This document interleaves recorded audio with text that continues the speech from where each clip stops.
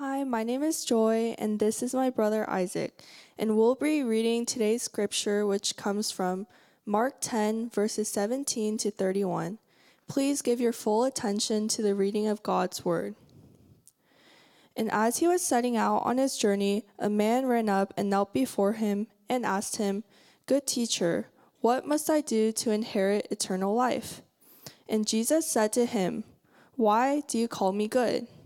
No one is good except God alone. You know the commandments: do not murder, do not commit adultery, do not steal, do not bear false witness, do not defraud, honor your father and mother." And he said to him, "Teacher, all these I have kept from my youth." And Jesus, looking at him, loved him and said to him, "You lack one thing. Go, sell all that you have and give to the poor, and you will have treasure in heaven. And come, follow me." Disheartened by this saying, he went away sorrowful, for he had great possessions. And Jesus looked around and said to his disciples, "How difficult it will be for those who have wealth to enter the kingdom of God." And the disciples were amazed at his words. But Jesus said to them again, "Children, how difficult is it to enter the kingdom of God? It is easier for a camel to go through the eye of a needle than for a rich person to enter the kingdom of God." And they were exceedingly astonished and said to him, "Then who can be saved?" Jesus looked at them and said, "With man it is impossible, but not with God. For all things are possible with God." Peter began to say to him, "See, we have left everything and followed you." Jesus said, "Truly I say to you, there is no one who has left house or brothers or sisters or mother or father or children or lands for my sake and for the gospel, who will not receive 100-fold from now in this time, houses and brothers and sisters and mothers and children and lands, with persecution, and in the age to come, eternal life. But many who are first will be last, and the last first." Amen. Now let us give our attention to the preaching of God's word. Thank you, Joy and Isaac. Thank you for the reading of God's word. Good morning, church. My name is Jimmy. I'm one of the pastors here at Christ Central. It's my honor to bring you God's word today. Before we start, would you join me in a short word of prayer? Would you bow your heads with me? Lord, every week we get a privilege to worship together, and thank you so much for that honor. Sometimes we forget what a joy it is to meet together, to hear one another sing, to confess our faith, and to meet with you together, Lord, whether it's online or here in person. God, as we now come to your word, may your word truly dwell in our hearts richly, and Holy Spirit may do a good work in us before we leave and continuing even after we leave. We ask this in Jesus' name. Amen. Amen. Hey, God is good. Let's try that again. God is good. All the time. Okay. You know, for those of you who are not familiar with that, it's something that used to be kind of a greeting as we would start worship, and it was something that often was said in many churches. And yet, as we say that, I'm sure there are some people who, out of pressure to recite with others, to say those words, but maybe finds it very difficult to really mean it. Is God good? Is he really good? I mean, in your heart and in your life experience, in your conviction of who God is he good? Deep down inside, this question may be asked by many over and over again, especially in times of hardships, in times of loss, in times of sorrow and great pain, and especially those moments when we sit alone after those times. The lingering question may be, is God really good?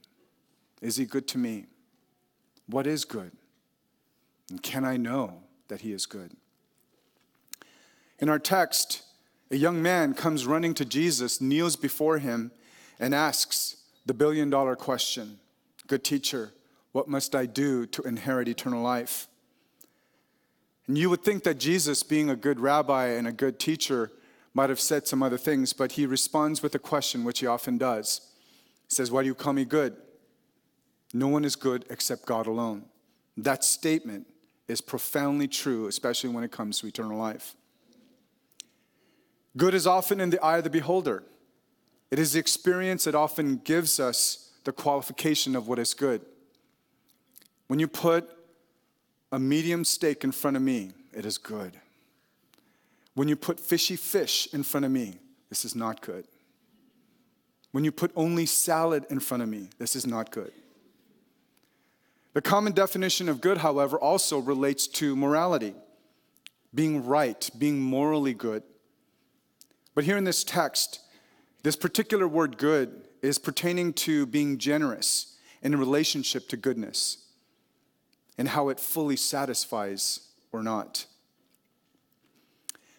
As we think about the word good and how to define it, I want us to understand that from a relative human perspective, goodness can be relative to each of us. But if there is an almighty God who created all things, and all things have been given and defined by him, then the very definitions, especially goodness, which is an attribute of God, is absolute, perfect, and unchanging in who God is. And so in our text, I want us to see three things about God's goodness. That God's goodness is seen in a loving confrontation. It's seen in an impossible task. And his goodness is also seen in his grace to give us more. The first thought I want us to see is that God's goodness is seen in this loving confrontation. It's where God's absolute goodness confronts man's relative goodness. You know, for many of us, confrontation is something that is seen as negative, something we don't really pursue. It's undesirable. That's why we avoid conflict. Yet in every meaningful relationship that seeks to go deeper, it is an inevitable reality. And how even more so between a holy God and a world filled with sinners. The loving thing is not to ignore sin or to just focus on the positive, but to deal with it head on in the goodness and the very loving and gentle way that Jesus did. In the first 6 verses, there is a progression of this loving confrontation.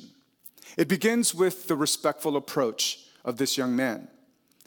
It says that he comes, as Jesus was setting out on a journey, a man ran up to him and knelt before him and asked him, "Good teacher, what must I do to inherit eternal life?" Later on, we discovered this man had great wealth, great possessions. So we know he wasn't poor. In fact, he probably was a young man of not just wealth, but probably position and stature.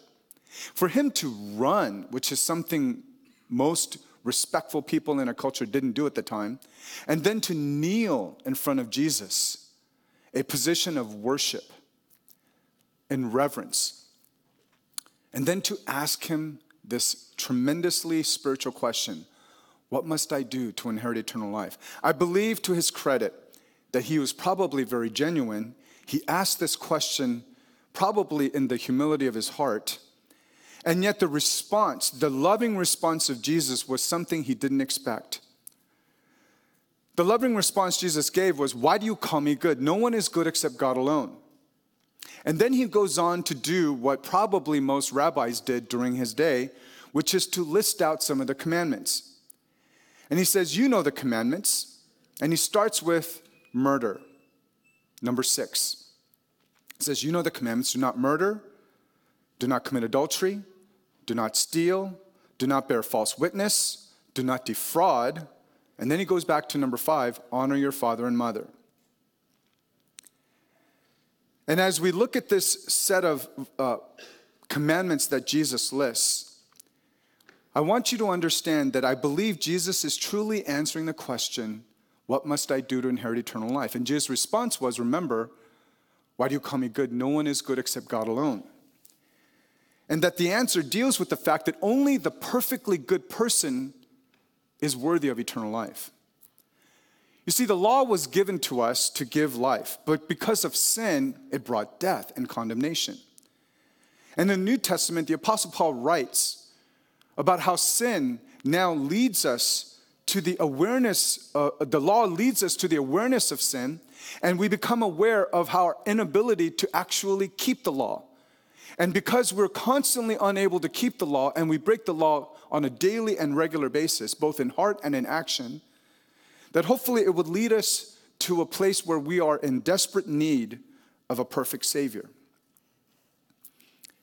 And I think this young man, as he comes to Jesus, probably, and this is just my guess, probably might have asked this question to other rabbis. Because as he hears Jesus list off the different commandments, we realize that, first of all, he leaves out the first 4 commandments dealing with our love and devotion to God. He leaves out the 10th commandment of do not covet. Probably rich people don't covet. They're the object of being coveted. And he even adds a statement or a commandment that was not part of the Decalogue, which is do not defraud. And I thought that was a very peculiar, interesting inclusion. Matthew's gospel and Luke's gospel of this story and version doesn't include this particular statement, do not defraud. And I think Mark, being probably one of the first original writings of the Gospels, I believe it was probably, and commentators think of this as probably the most original statements. And other Gospels will tell stories in different ways, leaving out certain elements for their own purposes as they tell their stories. But here, Mark includes this statement. And the question is, why did he add this one? Some of the commentators believe that it might be a summary of the 8th and 9th commandment, don't steal and don't defraud, don't give false witness, as possibly that option. But whatever the reason, I think perhaps the young ruler was unaware that as Jesus lists these things, that Jesus was starting to do some heart surgery. It was probably what I call the first incision of this surgery. He was not aware probably of the fact, and if I were to take a venture a guess, that perhaps he might have included this statement of do not defrauding, which meant and referred to a lot of times in the Old Testament, another commandment, to not put false weights in your business so that you cheat other people. Which leads to the third progression of the blindness of sin. Because after Jesus states these commandments, he says to him, teacher, I have kept from my youth. And in his response, Jesus exposes something that we will see, but we all have a sense of blindness at times. There's a blind side sometimes to our walk with God. There's sins that sometimes we might excuse or blame others, or maybe even don't even realize it as sin. I can admit that there are times when I drive, and if someone does something really dangerous or stupid on the road, I say, you idiot, what are you doing? And I didn't realize what I was saying on the road until my kids started repeating it. In the car next to me when they were younger, they would say, you idiot. I'm like, oh my gosh, don't say that. And I realized I just said that. Or how about gluttony? After a meal, you're so full, you're probably close to bringing it all back up. And you're like, oh my gosh, I feel like I've committed the sin of gluttony, and we laugh. And it's not because we want to make light. We're just thankful that we had such a great meal. We ate too much. Or perhaps even some of us, even remembering the Sabbath and keeping it holy. That the commandment to remember to take a rest one day out of 7 is something sometimes some of us don't do. And still others, there are very well-known sins that we know are wrong, but we keep around like pets. And we take it for granted that God will forgive us because we know that we love this sin, we enjoy this sin, and we keep it around with no intention of ever undoing this sin. And this is some of the struggles that people live in on a daily basis, whether it's an addiction or things that they know are wrong. It's a waste of time, and yet we keep it around, and then we say, God, I'm sorry. God, I'm sorry. As if there is a sense with which we hold on to it more than we do anything else. And we don't realize that sometimes these sins blind us and keep us from drawing closer to the God who saved us and gave his son for us. And so, Christian, I want to ask you, is there something in your heart that you love that competes with your love and devotion to God? Why haven't I grown? What is hindering me from drawing closer to him daily? Well, the progression finishes here as the precision of a gentle heart surgeon goes deep into his heart that only Jesus and God can do. Jesus' response was not judgment or to embarrass this man about his statement, "I've kept these since I was a boy." Instead, out of love, he does some surgery and exposes the cancer of this young man's heart. And it says in verse 21, Jesus, looking at him, loved him and said to him, "One thing you lack. Go sell all that you have, give to the poor, and you will have treasure in heaven, and come follow me." The young ruler's response helps us to see what Jesus saw. In the following verse in 22, it says, disheartened by the saying, he went away sorrowful, for he had great possessions. You see, the small g God of this young man's heart was his great wealth, his possessions. And although he thought he truly wanted eternal life, when push came to shove, what he really loved, what he really wanted, was his wealth. Earthly riches and heavenly glory. Wouldn't we want that as well? Don't get me wrong. It doesn't mean that you can't be rich and be a Christian. It's really the question of, is there a competing God of your heart that continues to challenge your love and devotion to the true and living God? The heart has room for only one God. There's no room for competing gods. And God Almighty says very clearly that he will not share his glory with another. And that's why Jesus says in the New Testament, you cannot serve both God and money. You will love the one and despise the other. And so out of his love for this young man, Jesus gives him the offer of a lifetime to follow the greatest teacher that ever walked the face of this earth, God himself in human flesh for a period of time on earth. He gives this man the great opportunity to be one of his disciples, and his answer was no. And for many of us who understand now in context who Jesus is, we might think, oh, what a missed opportunity. How could you say no to Jesus? But let's not be too quick to judge. There's so many times in our lives, even as Christians, where we wake up on a daily basis, say yes to social media, yes to texting, yes to our emails, yes to all these different things, and we forget Jesus. We forget to spend time with him.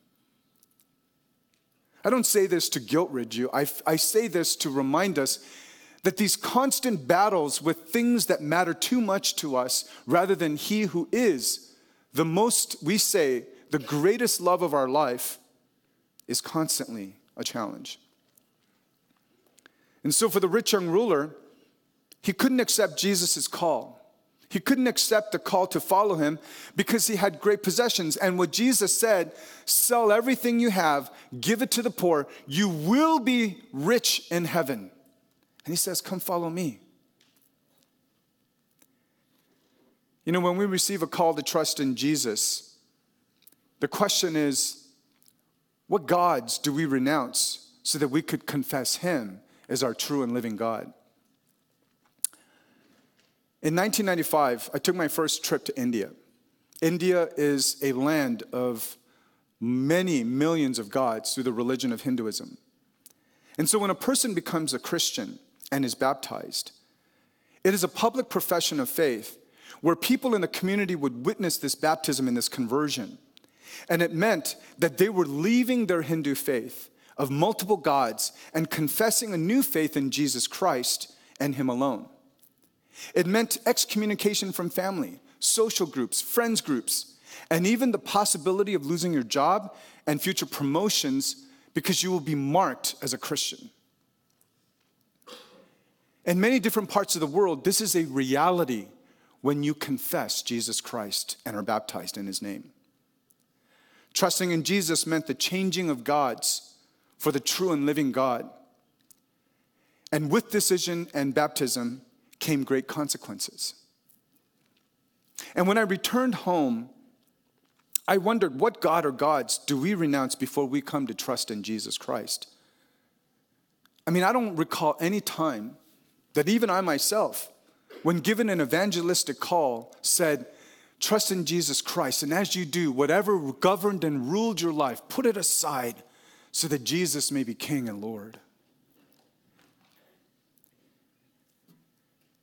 In our Western culture, we know for a fact there are many idols in our culture.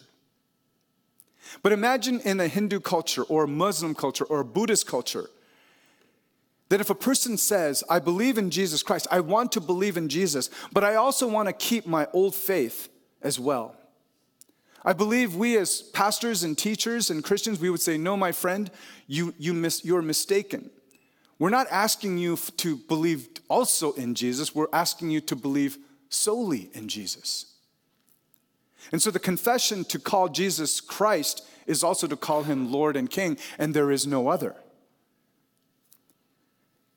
Similarly, this rich young ruler had a God in his heart to which Jesus addressed in the summary of the first 4 commandments of the 10 Commandments, saying, your love for God is not present because it's taken up with another thing. You lack one thing. I want to be clear, salvation is not by works.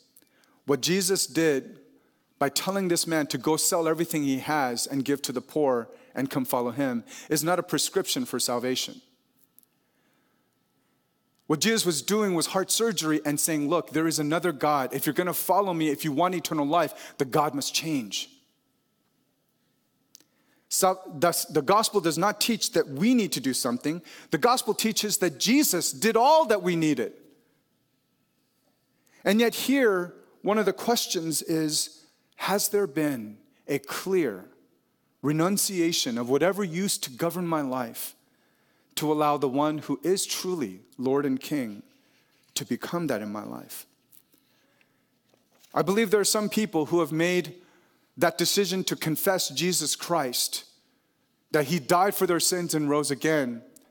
But I wonder if they've also made that other decision that he becomes Lord of my life.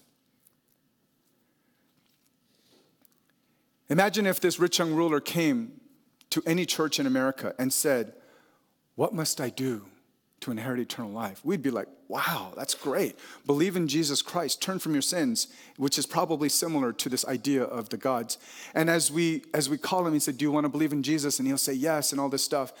And yet there are things that we don't know that are going on in the hearts of men and women and teens and youth and children, to which men cannot know. Only God knows. The difficulty of following Jesus wholeheartedly isn't for lack of understanding that he died for our sins and rose again, but it's probably the presence of this continuing presence of an idol or idols that we have never really recognized or even renounced.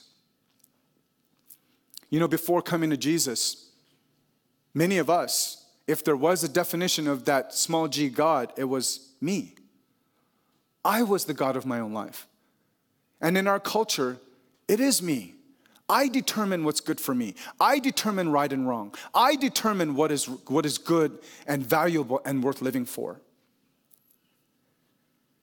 And as we renounce these things and confess that God's definition of good, God's definition of life is my definition, that this is that decision to not just believe, but to follow. You cannot follow someone you don't really trust in. And you can't say you trust him if you're not following. And so our initial faith in Christ will be challenged and tested on a daily basis to ignore or forget the one who gave himself for us. We all come to Jesus on a daily basis with the idols of our heart. And we aren't just aware of some of the idols at times. And sometimes God's Spirit provokes our heart like a heart surgeon, and he speaks to us tenderly. You need to let that go. Dear friend, is there something God's Holy Spirit has been convicting your heart? This is not good. This is not right. You need to let that go. Sometimes it's the dream future of my life. I dream of a marriage. I dream of having a family. I dream of success. I dream of long life. And anything that keeps that from me is not good.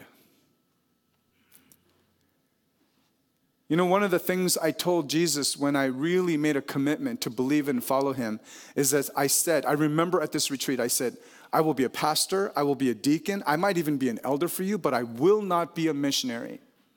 Don't make me a missionary. And I want to tell you right now, don't tell God what he can't do. For the next 10 years, I went out on missions. Every summer, whether I liked it or not. And every year the question was, Jimmy, will you go wherever I send you? And for the first several years, my answer was no.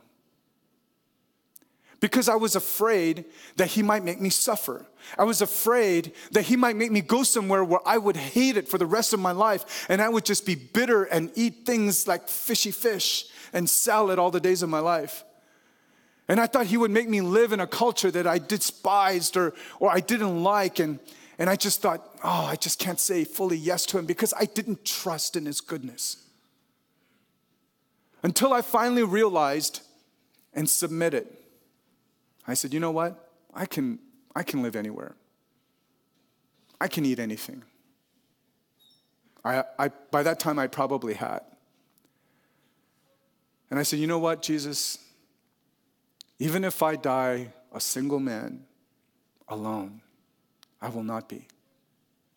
So wherever you send me, I will go. And that's when the question stopped. There are a lot of things in our life that we're afraid. You trust that God loves you to send his only son, but you don't trust that whatever he's doing in your life is really good. You're afraid he might take a loved one. You're afraid you may never get married. You're afraid of so many things that you know is good, you see as good, but you're afraid God won't. And I'm here to tell you, and I hope you understand this, that as we look to him, he has so much more. Which leads us to this second point. We see God's goodness with an impossible task. That God's perfect goodness to save and man's incomplete goodness to save himself. It says in verse 23, Jesus says how difficult it will be for those who have wealth to enter the kingdom of God. Notice Jesus didn't say how impossible it is, but how difficult. And in verse 24, he says, the disciples were amazed at his words, and he repeats himself. He says, children, how difficult it is to enter the kingdom of God. It's easier for a camel to go through an eye of a needle than for a rich person to enter the kingdom of God. And the response by the disciples, they were exceedingly astonished. That means they were greatly overwhelmed. They were so overwhelmed by his statements, they said, then who can be saved? And that's when Jesus says in verse 27, with man, it is impossible, but not with God. For all things are possible with God. Salvation by the hands of men, by their own merit, by their own works, by their own effort is impossible. You will never be good enough to merit eternal life. But God did what was impossible by sending the perfect good person. The impossible task of salvation was completed when God sent his only son. This is the trust that you and I have put in. This is to whom we sang and is worthy of our praise on a weekly basis because that is what he did. His perfect goodness was manifested in the person of his Jesus Christ that he sent to be that perfect good in our place. And so the comfort of this impossible task is that if God loved us as a good God who gave his only son, how would he then keep other good things from us? If he would give heaven's best, if he would give his very son to you, how would he then cheat you out of all the different things that would be truly good? Salvation is a decision, and then it is lived out in life's experience, where we call the word discipleship a lifelong journey. But that journey is not into some abyss of the unknown eternal. That journey is, I believe, closer and closer to the person of Jesus Christ. God is calling all of us to journey with him in this living of life eternal, to know the only true God and Jesus Christ whom he had sent. And so every experience you experience is for that very purpose, to come to know him and Jesus Christ whom he had sent. Along the path, this meant for some of the disciples imprisonment, exile, and even their very lives.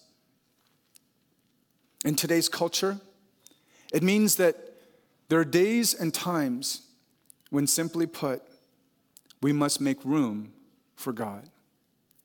I can't tell you how many times I've heard from people, adults, teens, where they said, I'm just so busy. I just don't have time for God. And let's be very honest. That's a lie. We all make time for the things that are important to us. Whatever we forego to trust Jesus and follow him, our God, our good God, will not leave us in the deficit. And that is why God's goodness not only confronts us lovingly and accomplishes the impossible task for us, but thirdly, we see God's goodness to give us more. The goodness of God is more than man's unsatisfying pursuits. There are many who have lost family, friends, possessions for the sake of following Christ and the gospel. And Christ's promise is that following him will not leave you with less, but more. Peter began in verse 28 by saying to him, "See, we have left everything and followed you." And Jesus says, "Truly I say to you, there is no one who has left house or brothers or sisters or mother or father, children or lands for my sake and for the gospel, who will not receive 100 times in this life, in this time, houses, brothers, sisters, and mothers and children and lands with persecution." Notice that inclusion. "And in the age to come, eternal life. But many who are first will be last, and the last first." You see, what Jesus promises is that if you follow him, you're not going to lose. You're actually going to gain so much more. That's the hardest thing to trust in his goodness. That following him is actually the best decision possible. Thank you for eternal life, but please don't interfere with my dreams and hopes for the future. Because you see, I know what good is. And your good sometimes is not so good. I differ with you. In my 40 plus years of walking with Jesus, yes, there have been sacrifices along the way, but may I confess to you today, I am not someone who's lost. I've gained so much. Treasures you cannot buy with money. Can God replace loved ones? In my trip to Thailand, we got a chance to sit down with some Christians at Campus Crusade for Christ at the University of Bangkok. As these college students were interacting with these other college students, we asked them,